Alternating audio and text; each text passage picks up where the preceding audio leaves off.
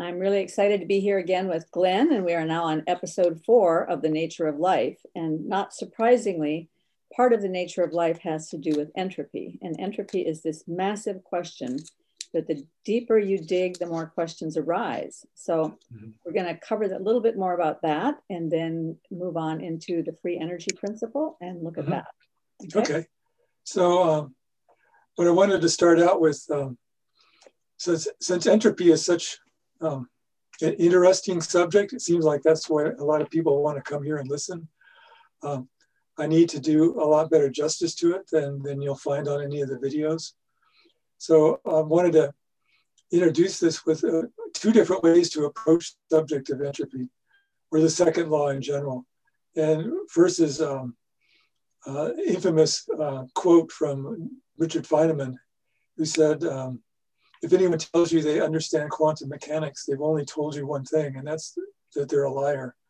Oh. I think the second law is sort of in that category. It's there's more to it than anyone can possibly explain. Every area, from math, communications theory, physics, chemistry, biology, everybody has their niche definitions of entropy in the second law.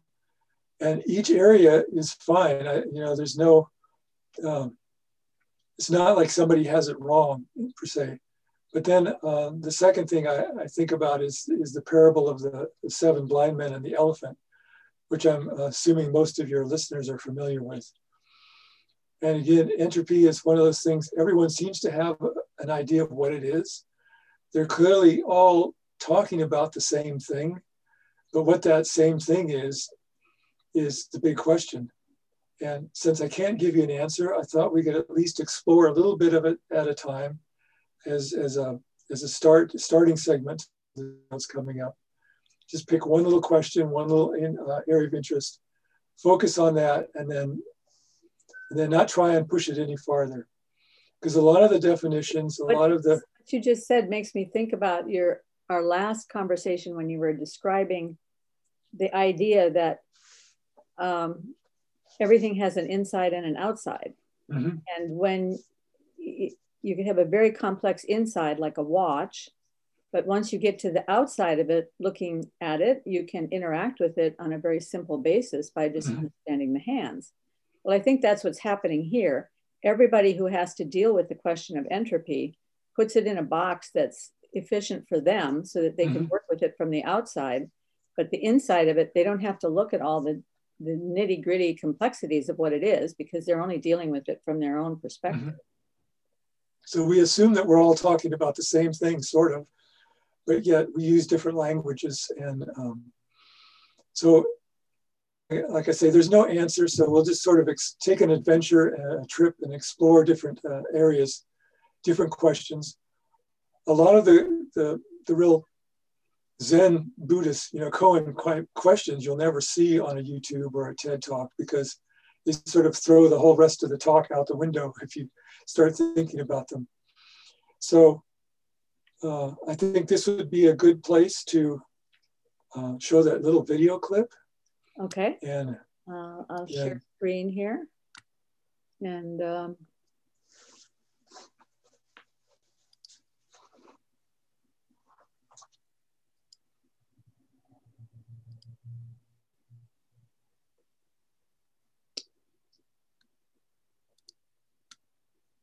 hold on, just free energy.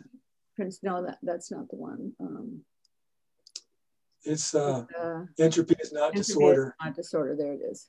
So and we're starting somewhat into the video, but I really like this video because of the nice graphics. So we'll see this situation as it's presented in usual discussion, and then we'll come back and take a look at it and understand what's wrong with this. So I guess start the video and we'll just kind of let it run out. So people can get an idea of what's happening. Stop then, okay? Okay. Okay. Microstate. Can you hear it? For example, a little bit. Of possible microstates is much larger. Okay, let me go back and try it a different way. It's obviously not working at this stage. So it's quiet, but I heard it. Yeah. I don't understand why it does that, but we'll try it another way here.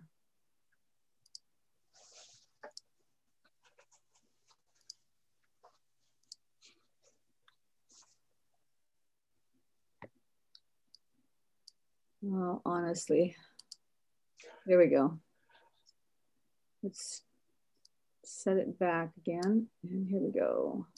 Microstates is different for each macrostate.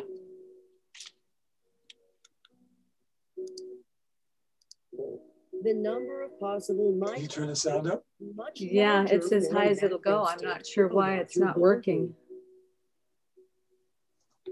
If the number of possible microstates is larger, that sounds better. Say that this particular macrostate has a higher entropy. Okay, stop there. Maybe we should play it over again so we won't be talking over it. Yeah, I apologize to our listeners that this is not working. Typically, it's our learning curve. Yeah, there may be some other sound thing that's affecting this, but it should work properly. Let's try again. Macrostate. For example, the number of possible microstates is much larger for a macrostate with a larger volume. If the number of possible microstates is larger, then we say that this particular macrostate has a higher entropy. Okay, I think that captures the image so people can have a good visual for what comes next. And that is the drawings I sent you. Yes. Since I lack a whiteboard, I did my best. Want to take a look at that? Yes. Right here. Okay. Okay. These drawings I had to make myself because I couldn't find any YouTube channel that discusses this. And this is an indication of what's wrong with what you just saw. Now, it appears as what they're suggesting is as the volume is allowed to increase, that the entropy is increased because the disorder has increased. I'm not sure if that's what they intended, but that's the way it comes across, and that is not correct. So I've drawn this schematic to help understand what's happening. The top is the gas molecules in one end, constrained by some barrier. And the difference here is that my box is completely insulated. And instead of a wall at one end, I have a piston. Now, the second image, that barrier is taken out, the gas molecules are now allowed to bounce around in the whole system. Now, since no heat has gone in or out of this cylinder because of the insulation, delta Q is 0. So that means the entropy has not changed. So even though there's a greater volume and it would seem like there's more disorder, entropy has not changed. So that suggests either that our intuition about what disorder is not what Mother Nature is thinking, or entropy is somehow not exactly related to disorder. Now, the second step is this is the one that Clausius was worried the power stroke. Clausius realized that a heat engine is a complete cycle and you have to think about the compression side. So now in the bottom, we push the piston back in to try and compress the gas back to where it started. Now the work done is just going to be an integral of the PDV.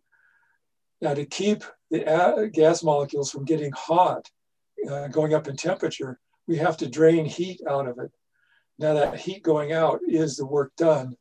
Now all of a sudden we've transferred entropy out of the cylinder to whatever cold reservoir, which could be the rest of the universe. So here we have an example of an expansion to a larger volume, 0 change in entropy, and then the recompression, we have entropy going back out into the universe. Would this be comparable to when you were saying that it's not the messy room that is an increase in entropy, but when you start to organize the room, that is when entropy begins to increase? Yeah, in some sort of metaphysical sense, that's what I'm trying to say. It's the compression stroke in this case, where the entropy is actually generated and pushed out to the universe. But the initial expansion does not involve any increase or change in entropy, even though the volume has gone up and it would seem like the particles might be more disordered. But like I say, this is a thought experiment, and I thought I should just get this far and stop and let listeners think about it before I try and go on any farther. Well, if I qualify as a listener, I do have a question. Okay, go ahead. One of the things that I saw on a video that I was watching, they said the only things that change entropy are those that change thermodynamic properties. So is that what's happening here? The piston is changing the thermodynamic property?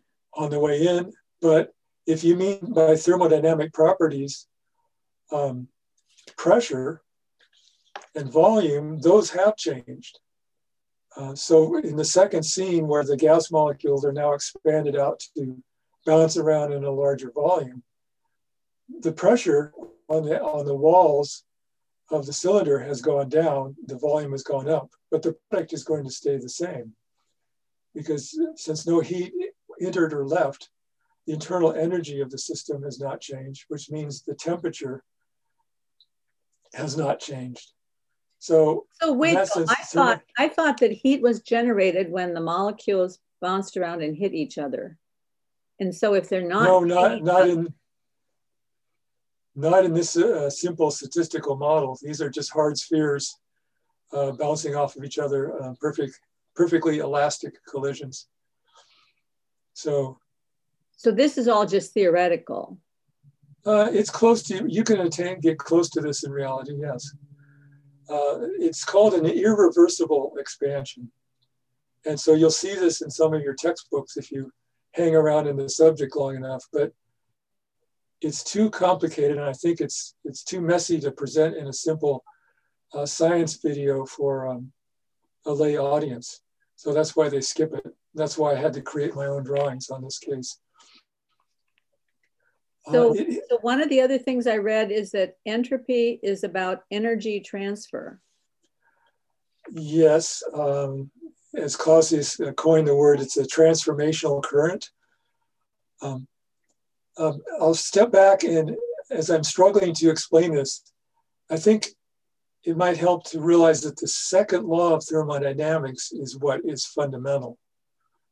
This concept of entropy is a mathematical tool or device to allow you to turn the second law into some kind of mathematical statement. So I would always start with the second law first. And that was essentially Carnot's observation about the maximum efficiency of a heat engine. So what was Carnot's statement again? The maximum efficiency for a heat engine is the T hot minus T cold over T hot.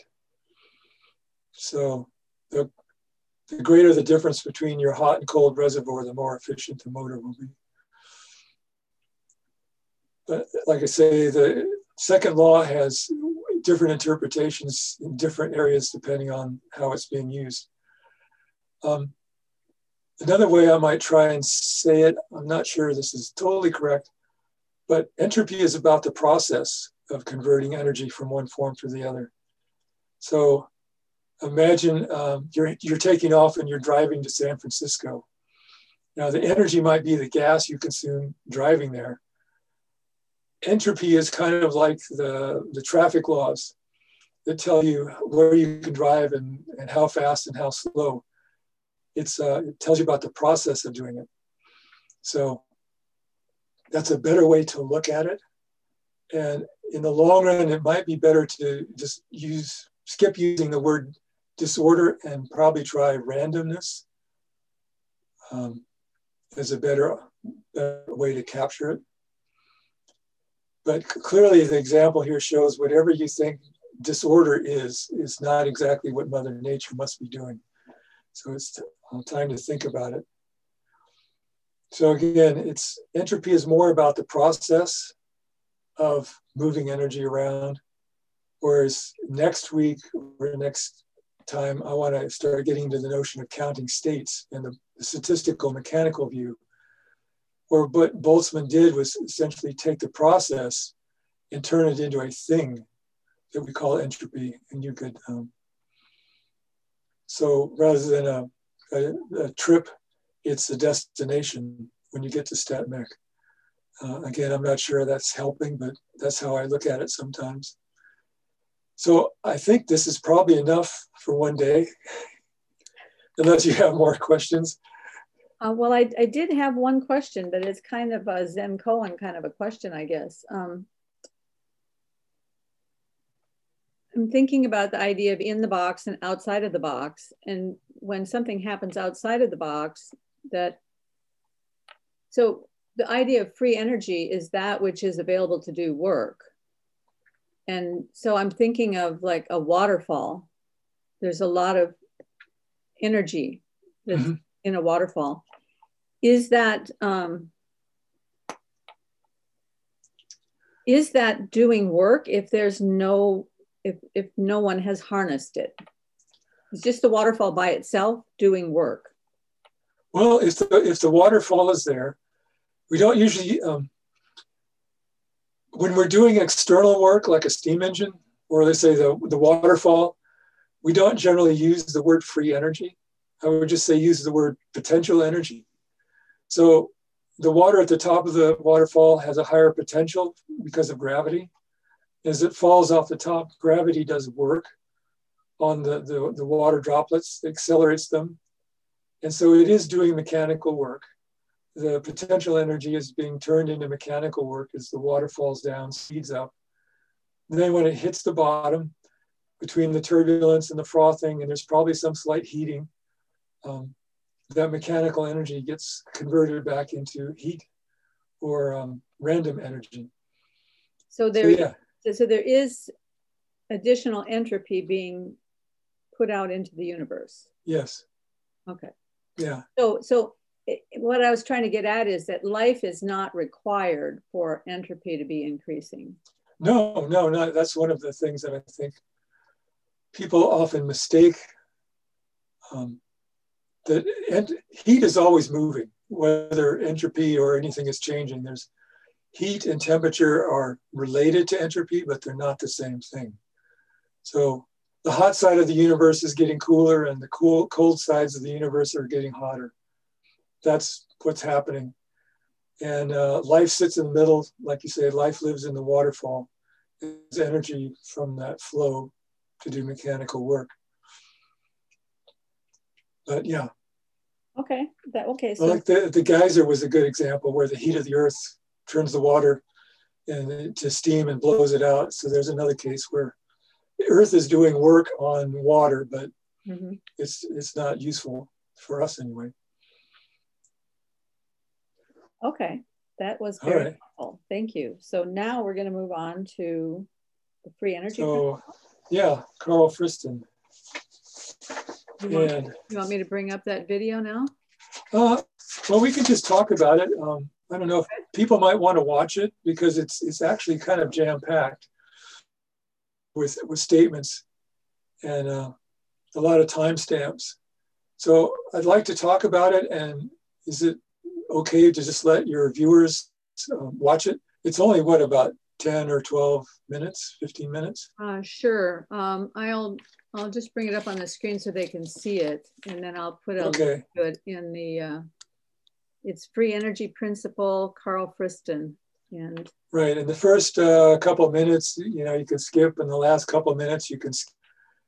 And in between, there's a lot of meat, I think, a lot of stuff worth talking about. Okay. So I'm not sure I'm going to remember everything. I've got some notes, but we'll try and cover as much as my brain cells will remember at the moment. Okay, we'll just go from your notes then. Okay. All right. So he uses the term free energy principle, and I've tried to dive into that a bit. The mathematics is pretty impenetrable, so I might take another week or two to get into that. But the actual math, I don't think you need to understand to get the gist of what he's doing. But this might be a good chance to talk about free energy. When in the waterfall example, we're doing mechanical work, I would call it external work. In that case, you could talk about potential energy, gravitational or a spring systems, but there's other ways to do work. And that's when the work is being done internally. So chemistry would be a great example where you have chemical reactions. You have certain chemical potentials that then drive the reactions forward or backwards. And this is where you see Gibbs free energy is a term they use in chemistry. So, or you get into rocket engines. You have fuel coming in, an oxidizer, they burn. There's a chemical release of heat. Then the shape of the nozzle causes the fluid flow to accelerate. So I think in that case, the quantity they work with is enthalpy. And there's also another thing called Helmholtz free energy. So it all depends on the system that you're working with. But generally, the free energy is when you're talking about systems doing work internally, that rather than doing external work. And so in a chemical reaction, there'll be chemical potentials, there'll be number of molecules or atoms. That represents the free energy, and that will tend to a minimum. At the same time, the internal entropy wants to go to a maximum. And when you get the balance between those two, that's when the chemical reaction will stop. And I'm not a chemist, so I'm getting out of my area here. So if you usually see this term free energy, it's dealing with the system internally, things inside changing. So I'll stop there. So the free energy tends to a minimum, but entropy wants to go to a maximum. Right. So that's so when they come to a balance, then that's so that would that be the. This is a really stupid question. Would that be the same thing as equilibrium? Yeah, that's chemical. Yeah. Okay. Your chemistry, you have your reactions and your concentrations, and I forget all that, but I went through it. And there's a balancing equations where you can come to what the final concentrations will be, things like that. Gibbs free energy is also constant across phase transition. So if you go from liquid water to ice water, Gibbs free energy doesn't change. Or you go from liquid water to steam, Gibbs free energy doesn't change as you cross the border. So because the composition is the same. Right. So it's a good, useful tool when you're trying to come up with equations to describe change of state. People always see a physicist doing equations, but they never ask where the equations come from. And that's the important thing with symmetries. Because they are what allows us to put an equal sign. So you have an equation of state that describes your system, whatever it is. You have a before, and the symmetry says whatever it comes after has to be the same. So now you have the equations of state, and you can put an equal sign between them and start solving whatever variables you want to. So if Gibbs free energy stays constant across the phase transition, then that lets you put equations of state on one side or the other, and then let them be equal at the boundary. So yeah, and then you can solve for whatever you're solving for. But that's the business of doing physics. That was very helpful. Wow, that just cleared up a lot for me right there. And plus a really big picture connected to that. So I'm gonna think about that one for a long time. Yeah, that's the nice thing about symmetries, that the physics community just so takes them for granted. They don't understand how to present it to the layperson. The business of doing physics is finding equal signs so you can solve for equations, for variables in an equation.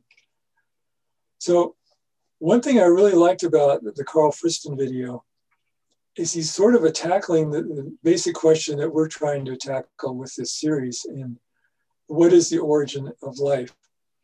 And we're trying to do it from the side of the physics and chemistry. So if you're a physicist or a chemist and you're the design engineers and you're trying to come up with this original first life form, you have to have some idea of what life is in a non-biological definition. And that's one of the things that he's trying to do. He's trying to give you that definition. He's working on it, and he touches a lot of the same bases, I think, that I'm trying to, but he uses different vocabulary words. So I thought it would be a good way to contrast how I would say it versus how he says it. And then maybe between the two, people will help me sense. Because he's coming at it from the standpoint of being a neuroscientist, and you're coming at it from the standpoint of being a physicist. Right. So he's a neuroscientist, and he's a statistician. That's his tool set. And I've actually seen him on videos on the coronavirus. The statistics of things. So he's got a name out there. Free energy is something he's done. That's his baby. So that's why it's hard to find out anything else about it except for what he talks about. So it's a good place to start, is just asking, well, what do we mean by life? I mean, what is it we're seeing that we say that something's alive? And towards the middle or the last half, he talks about the ink drop. Yeah. You put a drop of ink into the water and you'll see it disperse. And so we don't usually think that's alive. But he said, if all of a sudden you saw the ink drop start to coalesce and come back together and then start breathing or changing shape and doing things, then you would say, well, that's a sign of life. And I would extend that. How often have you ever said to yourself, like a bureaucratic organization or something, and you go, well, then it took on a life of its own. And so that's another hint as to what a possible definition of life is to stop and think about the times you've used that phrase, and then maybe take it seriously instead of just an analogy. Well, maybe you are seeing something come alive. It's just not a biological. And typically you see this in collective phenomena. An ant colony was a good example. But a bureaucratic organization, a department office, I've noticed in my engineering days, when a company gets beyond about 80 or 100 people, you start to get little enclaves, little fiefdoms within the company, and there's little power games, and the departments take on a life of their own. And they're making their decisions for their benefit of themselves. And anyway, I'm sure people have encountered plenty of that in their life. So. Yeah, well, that brings up for me something that I've been thinking a lot about the last couple of days, which is not strictly related to entropy or Carl Friston, but it is this idea that properly understood, dominance is sacrificial, not the absorbing of power unto itself, but sacrificial giving. And I come at that realization just from what it means to produce a piece of art. Because in a piece of art, that which is dominant, that unifies the canvas, that unifies the painting or the picture, that dominant thing is not there to call attention to itself, but to call attention to that which is different. Because the dominant thing is much of the sameness, but that which is different is what is supposed to be focused on. That's what the viewer is supposed to see. Mm-hmm. So dominance gives up its power to the focal point. And likewise, the focal point is sacrificial in that anyway, the whole thing works if you think about dominance as a sacrificial move rather than a power move. And what happens with the bureaucracy is that it becomes dominant, but it takes power unto itself and it starts absorbing power in. Mm-hmm. So it's the reverse of what proper dominance is supposed to be. But it does take on a life of its own. It's just the wrong kind of life. Yeah. Well, there are parasites in this world, and there's that take their life from other life forms. So, and there's viruses, there's all sorts of crazy things. So a number of things Carl Friston talks about as he's developing his topics. And the first one, he talks about Markov blankets and Markov boundaries. And it's rather technical term, but I think there's a very intuitive way to express this. And it'll help you deal with the concept of boundary. And the example I'll take is my church congregation. Though we've been shut down, I haven't seen each other face to face in a long time. But how does you define a congregation? It's not the people that are inside the building. Somehow the congregation is, tend to be a family where we see each other outside of church, at the store, at Home Depot. My wife and I found the church we're at. It's because a number of the homeschooling parents that we were with went there. So there's a collection of us who are homeschooling parents with kids the same age.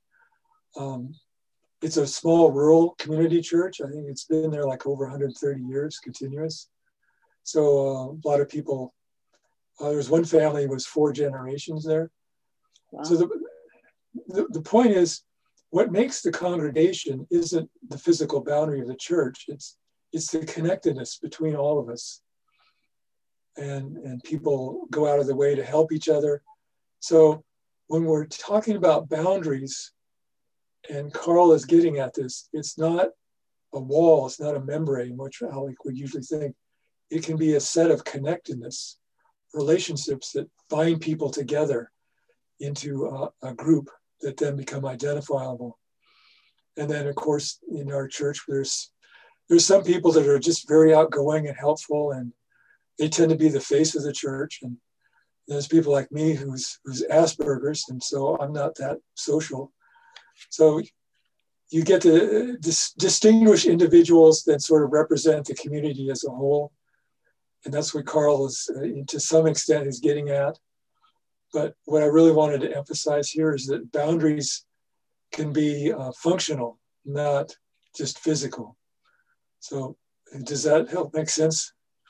Yes. And one of the things I noticed when I first started looking at his stuff on Markov boundaries is that the Markov blanket actually seems to represent 3 generations of family. There's the parents of the child, but then there's the child's children, and then the other parents of those children. So it's like 3 generations of family, which is another way of looking at that connectedness unit, which is fundamental to everything. Is the family unit is the fundamental. So, well, actually the parents are feeding into the child. So the parents is really the fundamental relationship. So it's just and it's set up that way across, even outside the boundaries, everything is set up that way, the way that the information moves, and it's always moving forward in time. So yeah, I thought his discussion of Markov blanket was really interesting. Boundaries can be functional, not just physical. Right. So that gets to your openness. You've always asked about the openness of boundaries, and that's one. People can join the church, people leave the church. When you have a permeable boundary like that, another thing that will always come up is there has to be an immune system. There has to be a response by the group to protect itself from something foreign coming in that would tend to break up the group. Excuse me. So we have, I guess the really bad example or a good example is we had a interim pastor or new pastor who came in, and he was very much a social justice warrior.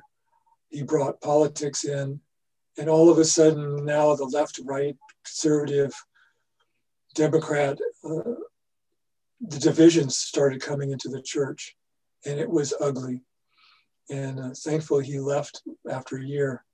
But there's a case where the immune response didn't work in the community that then started to break it up.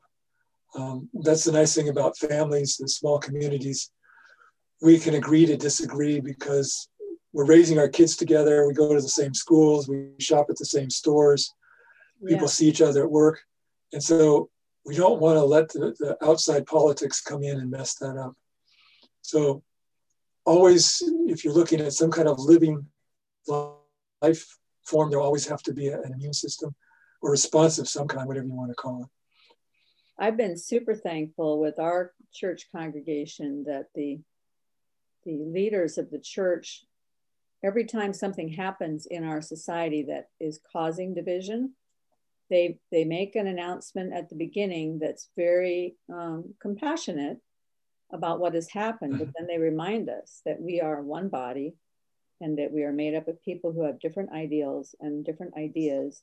We all worship Christ together and we are a family. And they make that every time. So it never turns into a divisive thing. And I'm just super thankful for that, because you want a place where you can go and feel at peace and not feel that your thoughts are always being monitored by somebody else to see whether or not you fit in with whatever the crowd is doing. Okay, so you're sensing that you're inside the boundary. You're part of the group. Yeah, and that there's an immune system that's preventing the division from coming in. Yeah. So the next thing I think he talks about the persistence over time as one of the hallmarks of what qualifies as life.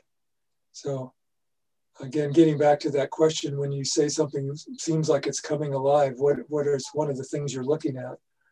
And a persistence, a boundary stays together over time. So that must mean that there's some kind of restoring force as the relationships, the bonds between the elements start to stretch. There has to be something in place that keeps everything wanting to come back together again. That's where he gave the ink drop example. But persistence over time is also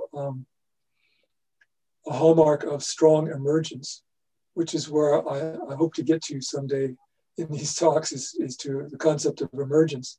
So in a lot of respects, that's what he's running into, but he's not using that vocabulary.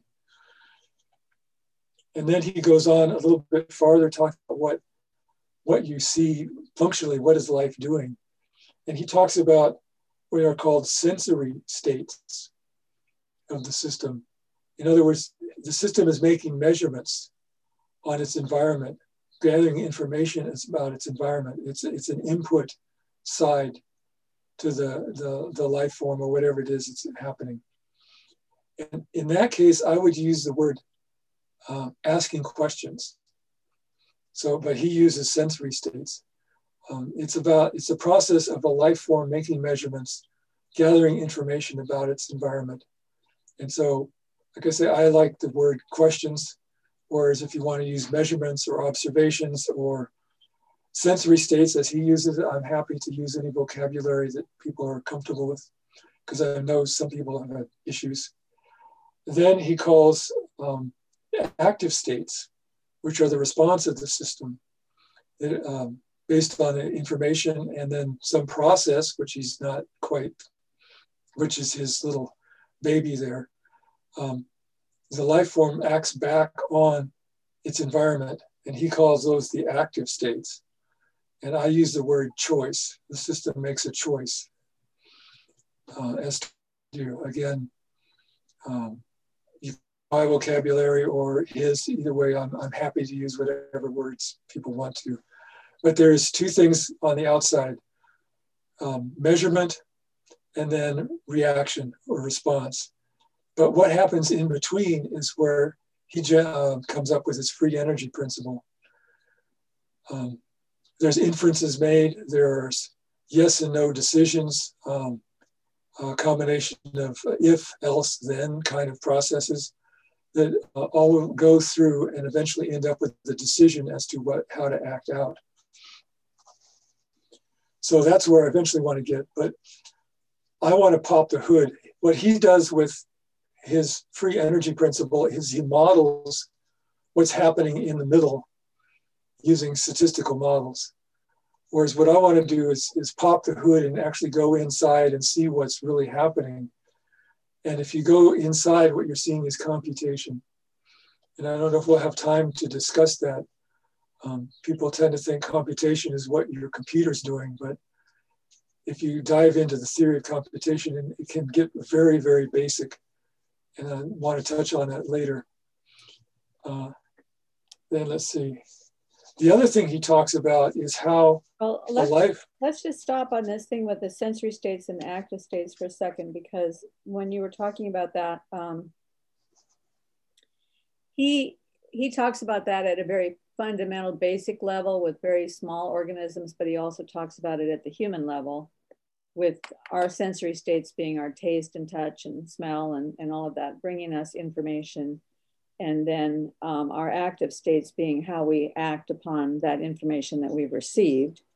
So I like the way you frame it with the sensory state being asking questions and the active states being choice. And I wonder if we might reframe it just a tiny bit more. So with the sensory states and the active states, well,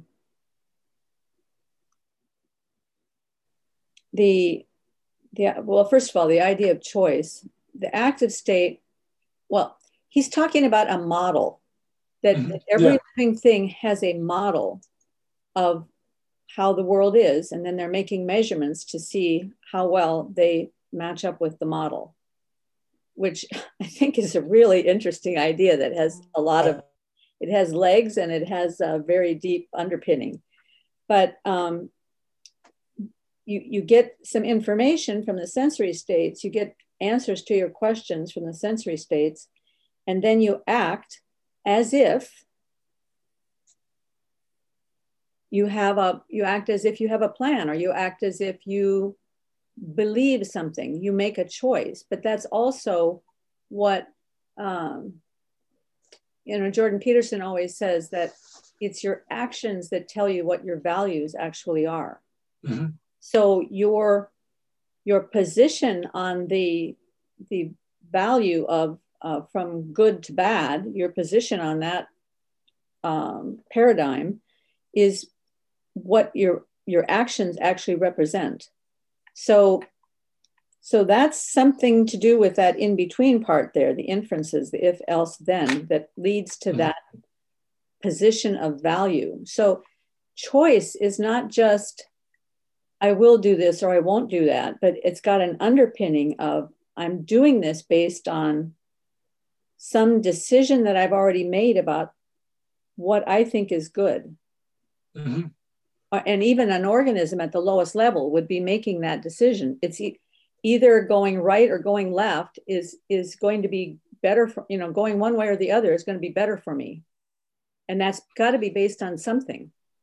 Right. So it's sensing the light, or sensing some concentration of food or heat or temperature gradient. And that's got to come from some model that those things are going to be helpful to me.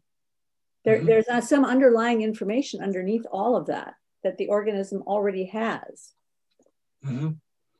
Exactly. So, but the question, if we want to dive in, is where is the model located? For us as humans, we're too complicated. So we actually do keep a model of the world around us in our head. And that is, it's simply a question of bandwidth. Our senses, eyes, taste, ears, the sensory pathways are not fast enough to keep up with how quick your brain wants to look at things and sift through things. So our sensory organs are always updating a model that we're keeping in our brain someplace.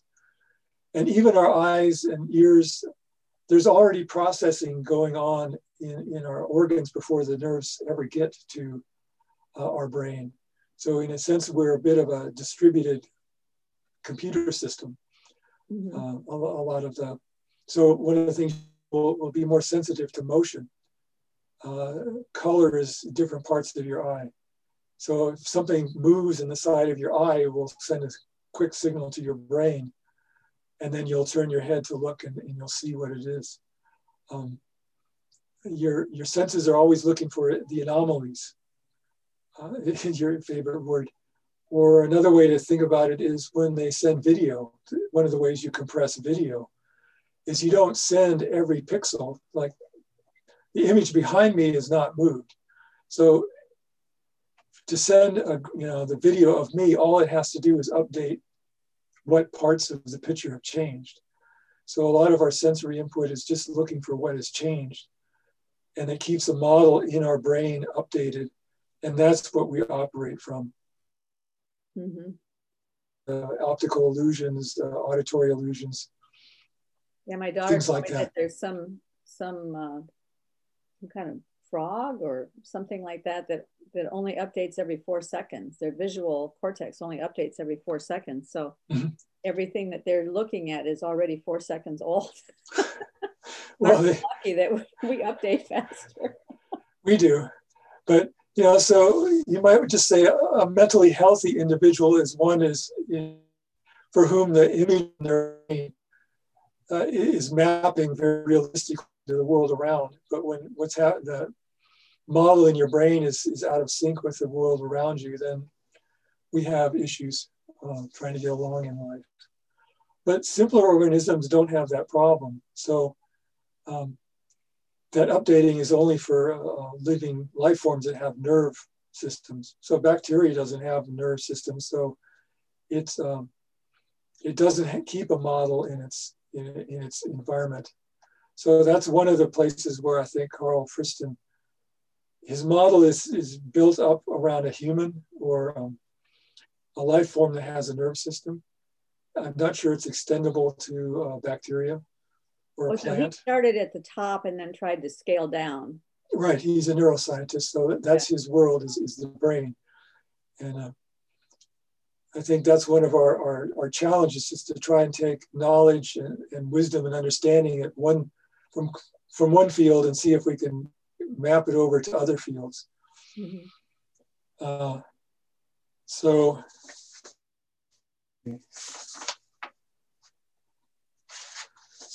as far as the free energy principle goes, I'll dive into it a little bit more if anybody wants to hear, just for my own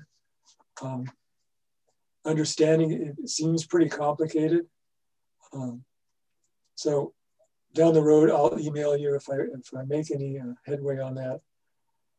And the other way to look at it is the model that we keep in our head is like cache memory that you have in your computer chip. The processors are so fast that the normal memory in your system can't keep up with how fast the processor chip runs. So the processor chip has its own little memory cells right inside internally where it keeps all of the current stuff it needs. And so then there's a memory manager that moves your data and program from outside memory into the chip cache. And then the chip runs off of the cache. So it's a comparable to how we work. Well, so the free energy principle uses the word free energy in front of it. So I'm assuming it has something to do with this idea that free energy wants to move towards a minimum.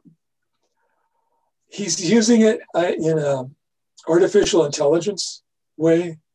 So I think that's what kind of tripped me up, is I thought he was talking something about chemistry, but it's a way of modeling a dynamic system, you might say. And because the modeling, the mathematics he's using resembles the mathematics from chemistry, he just chose the name free energy.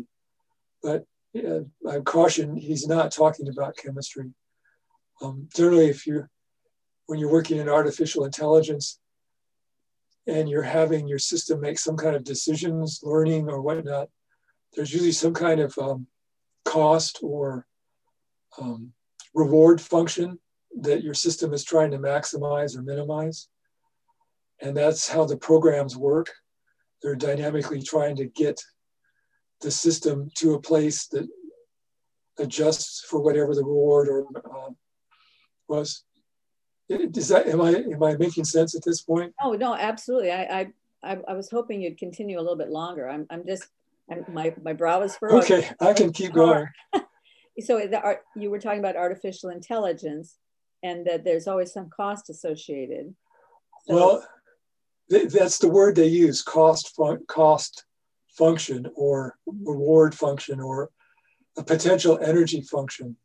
The mathematics looks like the mathematics of thermodynamics, but it's purely programming. And it's called reward hacking in AI. You make a robot that's supposed to be a janitor, and the reward function is it goes into a room and it keeps cleaning until there's no more mess. So that's the function it's trying to minimize, is the amount of mess in it's picking up in its visual sensors. So that's the reward function. So the robot goes in there and it runs until there's no more mess, and then it calls itself done and it leaves. Then one day the robot figures out that if it puts the bucket on its head and it can't see anything, then it's done and it leaves. So that's how you can hack a reward function by circumventing it. So things like that go on. What?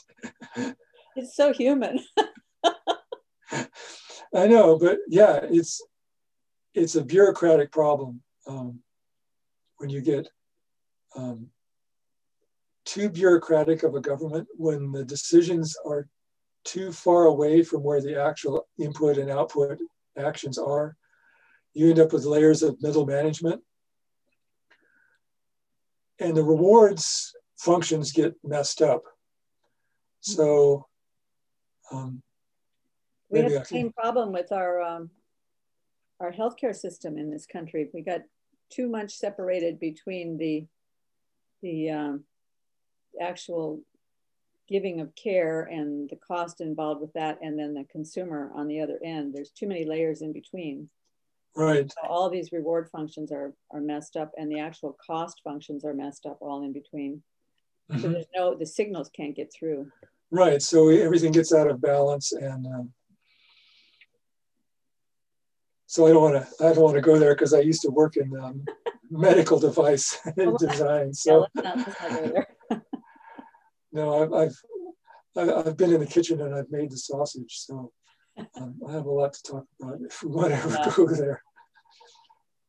But there is a lot of misunderstanding about how the medical industry works in this country. So, and you're right, the less we know, understand as the populace about how things work, the harder it is to make good solutions. So, well, and I think that's by design, going back to your description in the last video about the inside and the outside of a thing. Mm-hmm.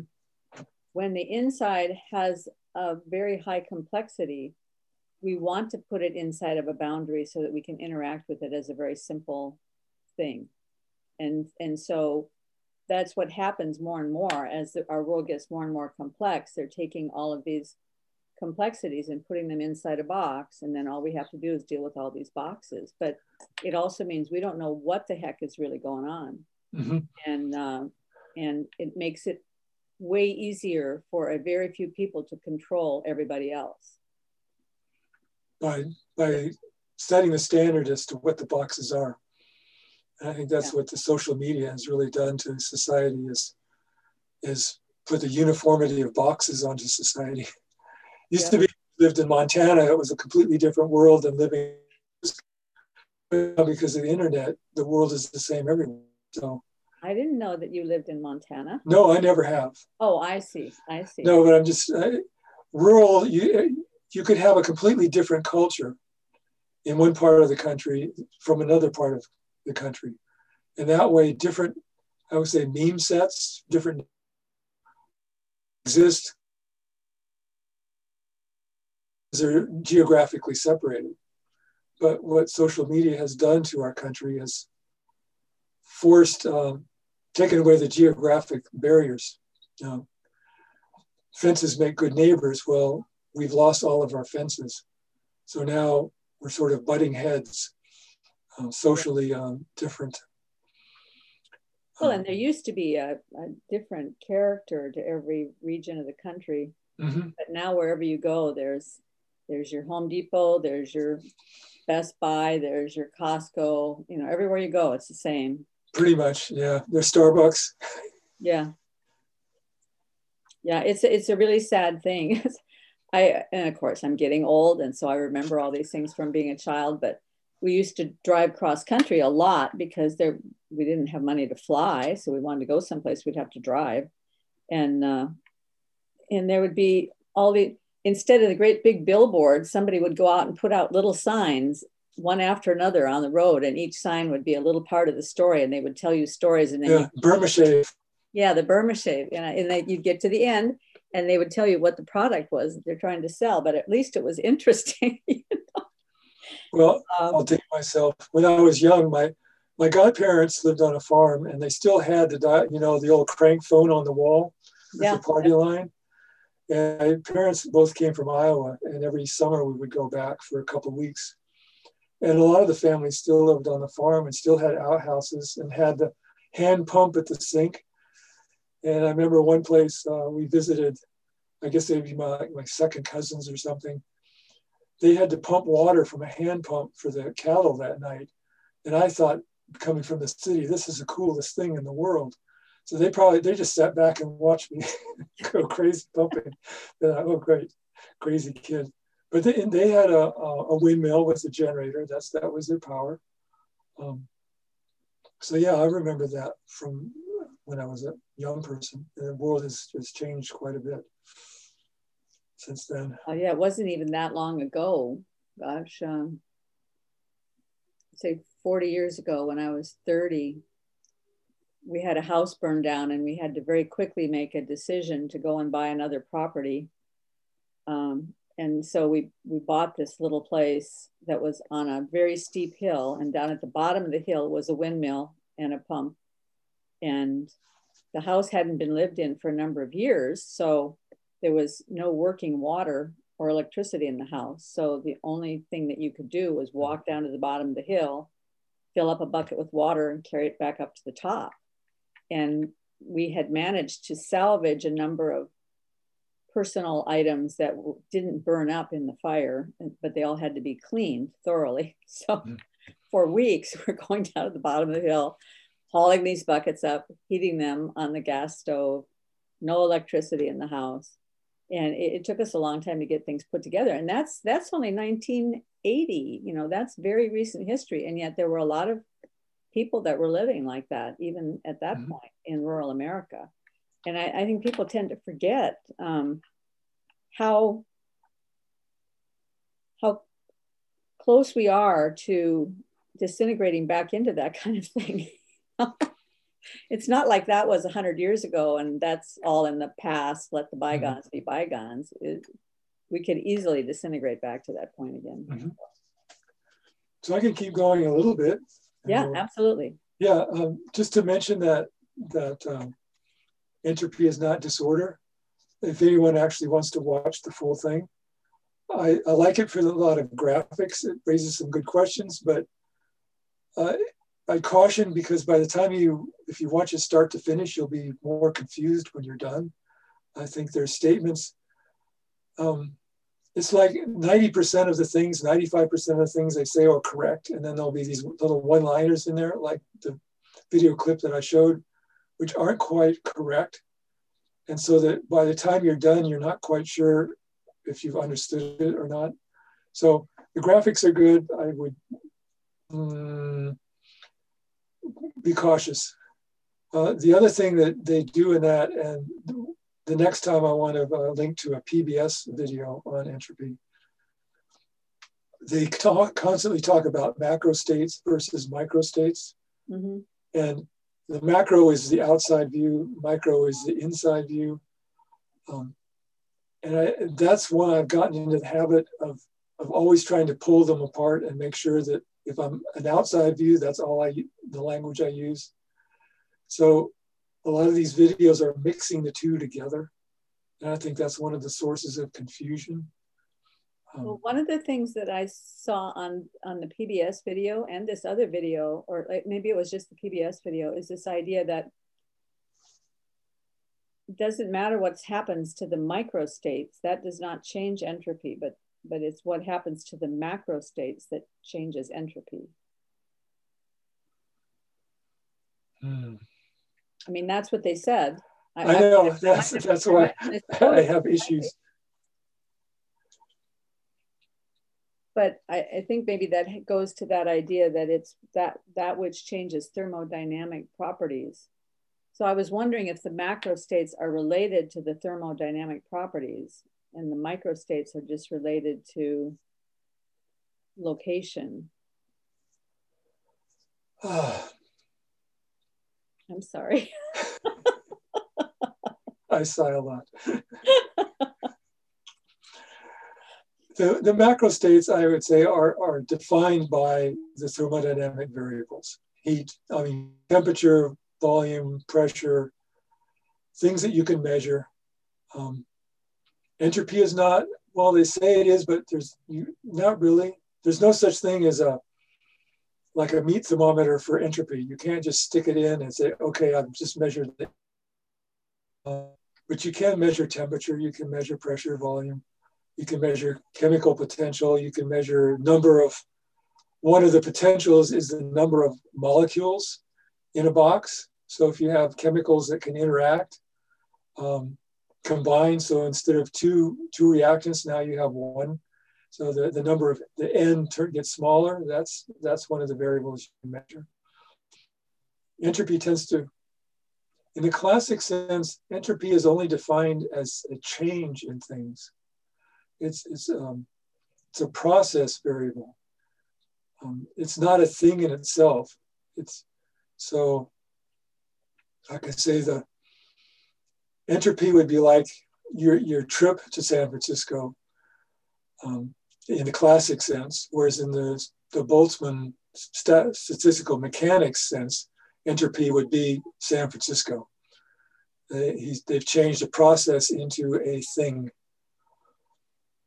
Is that helping? Yeah. Yeah, we keep trying to give entropy this identity, and it's not really, at least in the classic historic sense. Well, it sounds like when you say that entropy is only defined as a change in things, it almost sounds as, well, and of course we know that it's entropy that gives the arrow of time its direction. So part of my brain is trying to say maybe entropy is just the inevitability of time. Or the arrow of time already has a direction, in which case the second law was the consequence of that. That's an open question in physics. We don't know. And so that's the kind of things that they don't really throw up in these kind of popular videos, I think, because then it would raise questions which would throw off the rest of the flow of the talk or the description. Mm-hmm. So, in other words, there are some things that they don't know, right? Right. But everyone understands that the second law is what's primary. Entropy is just a mathematical, in some sense, to keep track of what the second law is trying to tell you to do. But what is the fundamental thing behind the second law? That is to be discovered. Or at best, maybe you can keep poking at it and asking questions and gain a little more familiarity with it over time, but still not really understand what it is. Well, we do know that it has something to do with life, because I think somewhere in Schrödinger said life absorbs order and injects disorder into the surroundings when he was talking about the nature of life. Mm-hmm. So he's putting life right in the center of that whole entropy thing. I would say life happens because of something in there. There's some fundamental glitch in the matrix is happening to the fundamental laws of physics that out of that allow life this thing we call life to happen. So, or you could call it a glitch in the matrix, or you could call it a little hidden treasure. you know, however you want to. The anomaly. You could call it the anomaly. So I'm kind of, I've run out of things on my notes. So, well, I think that's probably a pretty good place to end, because what we've done right now is bring up a lot of questions. Hopefully people who are listening will think of a lot more questions. And if anybody has some questions that they want us to explore, I hope they put it in the comment section. Oh, I've got one last homework, okay, thing to think about, and it's one of the examples you gave me. You asked me if a key in a lock mechanism were an example of an intelligent system, and I think I said yes. And so I'm going to eventually be talking about computation, and I think everyone thinks about computation as something that computers do, but think about the lock mechanism itself is doing a computation on the key as the input. So the lock mechanism is asking a question of the key: what shape are you? And then in this case, the intelligence is built into how the system works itself. It's not running a program. And then the choice is to unlock or stay locked, depending on what key was inserted. So that's the challenge, to see if you could grok the fact that a key and lock mechanism input a decision, an intelligent decision function with a choice or an action state output. Does that make sense? Yes, I wonder if you could repeat it one more time, because it froze right there towards the end of what you were saying. So okay, now I've said it once. I think I could say it better again. Yeah. Carl Friston, he talks about the sensory states, and then he talks about the active states, and then he talks about what happens in between. So I would say, call the key, inserting the key in the lock, and the mechanism sensing the shape of the key as the sensory state, the asking the question. And then the lock, either latching, staying latched, or unlatching, is the action state. And the intelligence, or whatever you want to call it, the if, else, then process, is actually built into the mechanical structure of the lock mechanism itself. There's not a computer running a program. It just works the way it does because that's the way it's been built. So you can build intelligence into a mechanical system without a program or anything that we usually associate with computers. I love that. Yeah, that explains it very clearly. Yeah. And so the question then is the lock mechanism actually making a choice? Yeah. And that gets us right back to our first conversation where we got into so much trouble. Well, yeah, but I understand it's a choice of vocabulary words. Mm-hmm. So maybe Carl Friston's vocabulary would be a little easier for people to use. But it's something to think about before we return again. And I will tackle entropy again as an intro segment. And we'll be looking at the PBS show on entropy, or exposition on it. Okay, so we're going to watch the PBS one on the nature of entropy. Right. And then what else did you want to cover after we do that little piece? Then start going further with the notion of computation.